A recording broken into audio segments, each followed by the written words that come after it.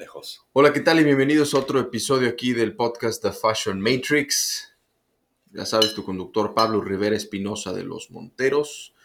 En esta ocasión traigo de nuevo a uno de mis mejores amigos. Ya he hecho episodios con él. No estoy seguro si he hecho un episodio con él en español, pero sí he hecho videos, un montón de cosas. Siempre hacemos eventos y cosas así. Entonces, para los que no saben, bienvenido otra vez, mi buen amigo Brian Casella. ¿Cómo estás, amigo? Órale, carnal. No, gracias por tenerme. No, hicimos un episodio hace como 2 años en tu podcast cuando recién ¿En lo español? iniciaste.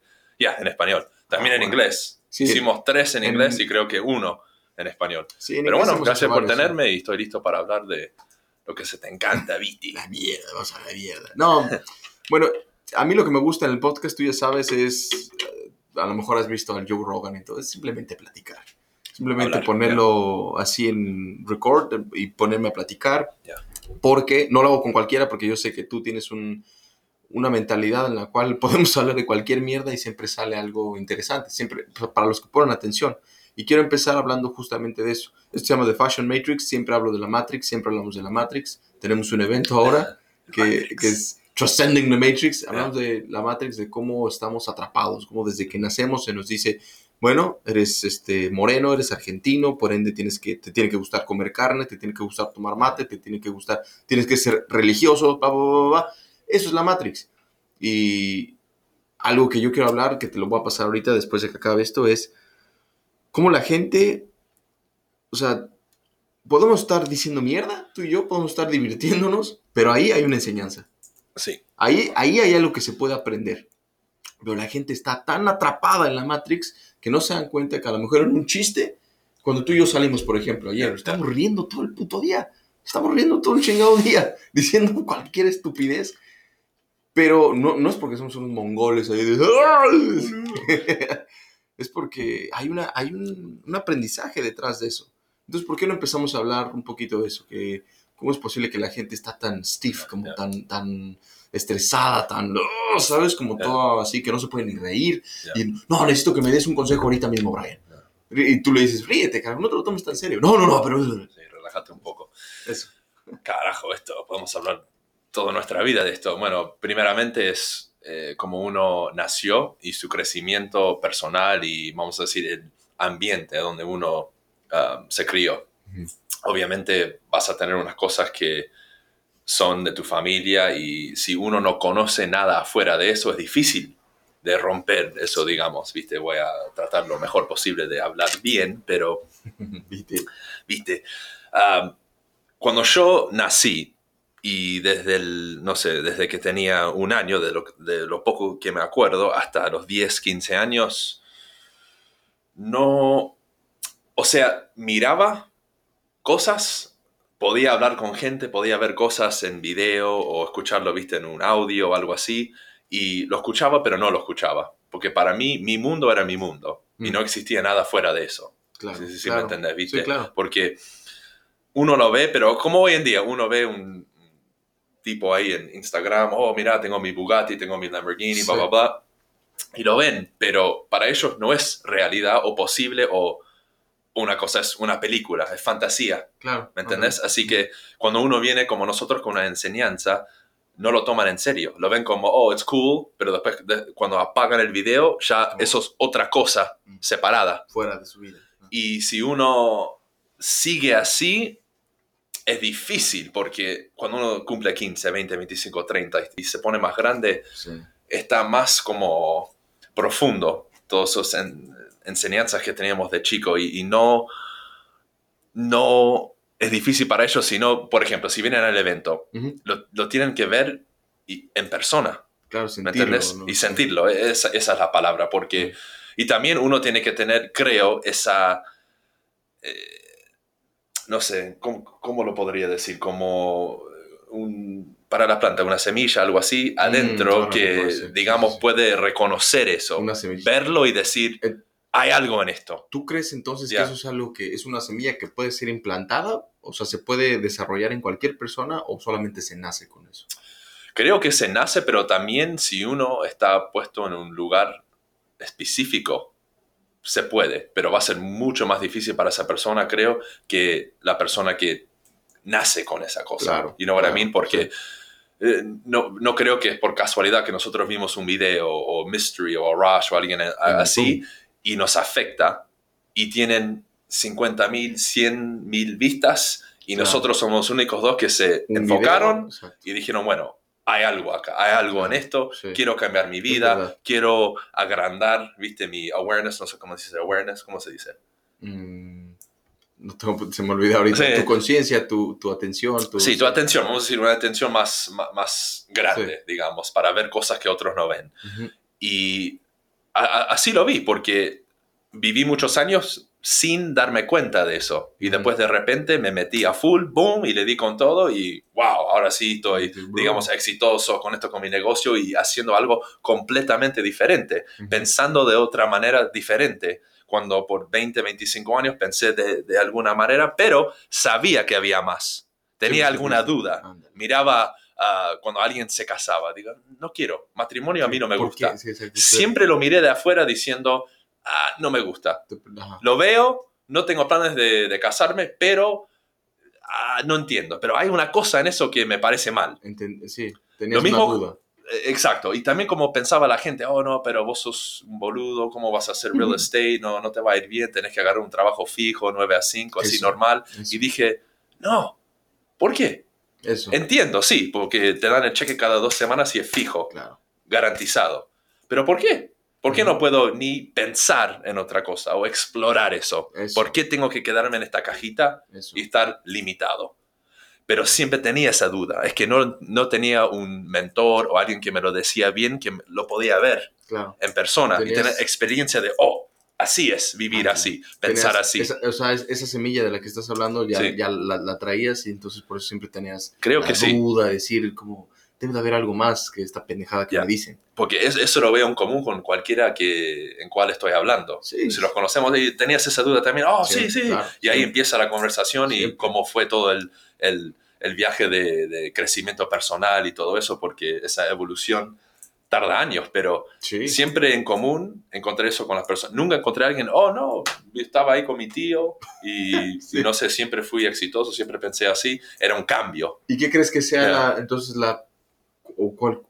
no la diferencia, ¿cuál crees que sea el punto de cambio en donde la gente, todos experimentamos hasta cierto punto lo mismo, ¿no? De naces, vas a la escuelita, bla, bla, bla. Yo personalmente me acuerdo que cuando tenía por ahí de los 16, fue cuando hice clic. Siempre fue raro, siempre fui raro, siempre pensé diferente, igual y como tú dices, como dudando todo, como no puede ser posible las cosas así. Pero ya a los 16 fue cuando decidí no ir a la escuela, dije a la mierda, yo voy a hacer mi propio camino, bla, bla, bla, bla, sin saber a dónde mierda, qué carajo iba a hacer. ¿Cuándo fue para ti? Y después de eso también, ¿cuál crees que sea en la gente que o sea, cuál es ese punto que detona el poder tener el éxito que tú tienes? Pero primero cuéntame cómo fue contigo. Para mí el punto clave y ese momento fue cuando terminó mi carrera basquetbolística, porque después a partir de ese momento era como, todo lo que hice, mi realidad se rompió, está en 1000 pedazos y ahora tengo que, en cuotas, empezar de nuevo. Y ahí es cuando empecé a investigar más y encontrar estas cosas. Pero en ese momento la gente tiene que enfrentar la realidad que, bueno, cuando uno va a decidir, como en el Matrix, vas a tomar esta pastilla, píldora o esta, cambia todo. Y tenés que vivir con esas consecuencias. Amistades, viste cómo era tu vida, la gente, el ambiente, todo se rompe, se cambia y es como, wow. Como cuando se saca el cosito, el aparato de la cabeza en la película y estás como, duele. holy shit, duele. Físicamente, dice, wow. Podés perder tu trabajo, amigos, hasta tu familia se te pone en contra. Y tenés que vivir con esas consecuencias y decir, ok, ahora tengo un camino nuevo, solo tengo los huevos y el coraje para enfrentarlo. Si no, y mucha gente que saben eso, pero no tienen el coraje para seguirlo. Dicen, bueno, mejor me quedo acá en mi rinconcito, cómodo, con mi luz y mi calefacción, y no quiero estar afuera cagándome de frío. Para mí eso es el punto clave. Y hay mucha gente que sabe, pero tienen miedo de tomar el primer paso y seguir, porque ese camino es, bueno, carajo, ya viví 30 años, tengo que empezar de nuevo.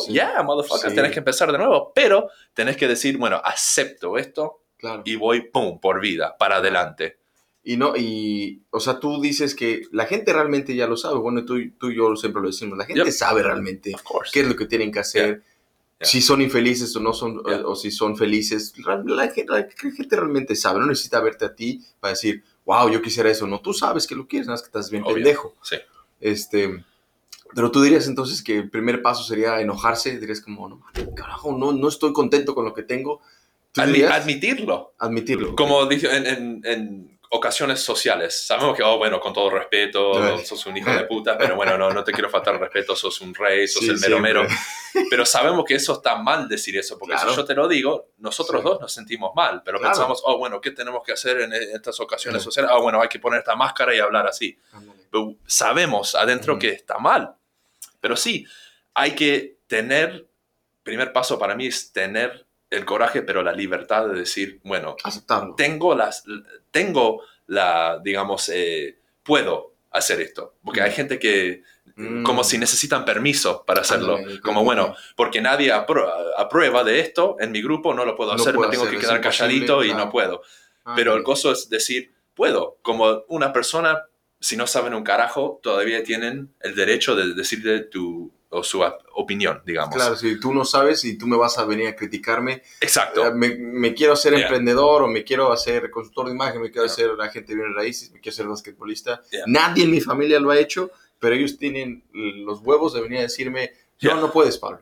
Y bueno, esa opinión, digamos, sí, ellos tienen el derecho, hasta por ley, ¿no? Claro, pero también nosotros tenemos la opción de rechazarlo o mandarlos a la mierda. Claro. Así que yo le digo a la gente, usted va a dejar que esta gente hable mal o que te pongan estos, digamos, límites, sí. Pero a la misma vez, míralo del lado opuesto. Vos también tenés la habilidad de decir, no lo acepto y quiero seguir para adelante, o tomar esta opción para mí y mi vida y seguir adelante y tomar este camino que, aunque ustedes no lo conocen, lo quiero hacer. Claro. Y si me apoyan o no me importa, voy a seguir. Claro. Y tenés la opción, bueno, si voy en este camino, bueno, no voy a hablar con vos porque la verdad estás completamente en contra de mí y mis sueños, sí. Y eso me dice que no sos mi familia. O sí. Somos sangre o no. Sí.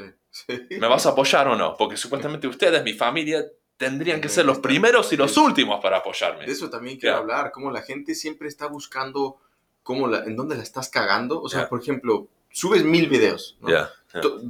999 son chingones, super editados. Un video que a lo mejor fue un poquito poronga, un poquito mal, y un pendejo, familia, persona, amigo, lo que sea, y te dicen, hey, oye, déjate de joder, por favor. No andes haciendo. Por ejemplo, yo me acabo de dar cuenta cuando cada vez que subo videos de box, sí, a veces sí doy golpes bien chingones y todo, pero un video que sale mierda y, hey, Pablito, no sabes boxear. Tu técnica de falta. Ay, hijo de puta, es en lo único que te enfocas, de verdad, por Dios, carajo. Creo que la gente siempre hace eso, se enfoca siempre en lo negativo. ¿Por qué crees que pasa eso, güey? Así nos criamos. Carajo. Más la gente latina. Sí. Bueno, digo el mundo entero, no quiero decir, bueno, somos racistas contra los latinos, pero, sí. Si hay 10 cosas para ver en una foto, un video, primeramente van a ver lo negativo, siempre. Si miras las noticias, todo negativo. Así que el mundo está hecho así. Y si uno vive escuchando eso, viéndolo, obviamente vas a hacer eso. Vas a buscar. Así es. Sí, como dicen, uno es como es su ambiente. Exacto. ¿Viste? Claro. Es lo mismo. Claro. Pero como adultos, a partir de, no sé, los 16, 18 años, tenés que tomar la responsabilidad de decir, bueno, pienso así, si no me gusta, lo puedo cambiar y voy a hacer lo que tengo que hacer para cambiarlo. Eso es la cosa. Y nosotros nos dedicamos a eso. Hay gente que no le gusta, se quejan y no hacen nada. Eso. Que es peor. Sí, porque esa persona sabe que tiene que cambiar. Y comparte lo malo. Exacto. Pero en vez de cambiar, siguen esa rueda de, bueno, negativo. Pero si tenés 10 amigos así, que siempre son así, siempre, bueno, tus videos son una mierda, y hablan y viven así, ¿qué esperas? ¿Que vos vas a vivir una vida lujosa, con abundancia y todo eso? Olvídate, es imposible. Pero ese individuo de los 10 que se para al costado y dice, bueno, no voy a seguir con ustedes. Los otros 9, sos un hijo de puta, no sos nuestro amigo. Así que es otra presión que la gente no sabe que lo va a tener, pero no quieren. No, dicen, bueno, vale la pena. No. Les da miedo, sí. Pero para nosotros, prioridad número 1. Queremos cambiar, queremos crecimiento personal, queremos vivir mejor y estar más despierto, woke, ¿no?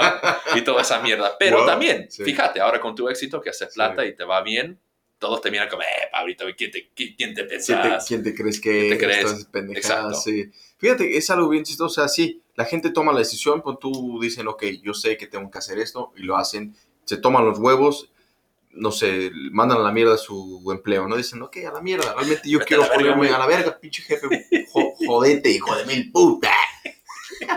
Pero creo que otra cosa que muy pocas personas hablan, y es algo que me encanta porque tú eres más real en ese aspecto, en el aspecto del éxito y de la libertad financiera, tú eres más real y más transparente. Cualquiera que te siga se puede dar cuenta. Órale. Porque, ok, sí, requiere de huevos todo, pero también no es fácil. Toma años, o sea, sí, tomas la decisión, mandas Ya. toda la mierda. Hoy tengo una gran idea de un gran Ujú. negocio, que pones el negocio. Eso no significa que va a ser exitoso. A lo mejor ese negocio es una poronga. Sí, Y claro. toma un chingo de tiempo. Entonces creo que mucha gente empieza en ese camino, pero desiste. Dice, ah, no, o sea, por vencido.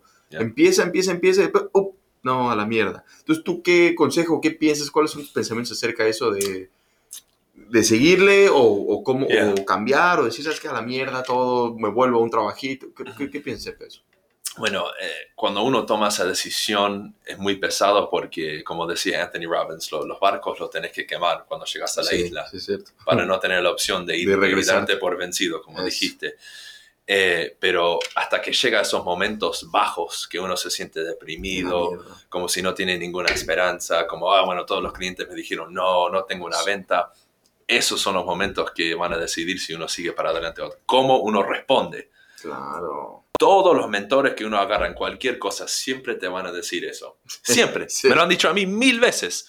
Va a llegar un momento que Te van a la mierda. mentalmente vas a estar en la quiebra.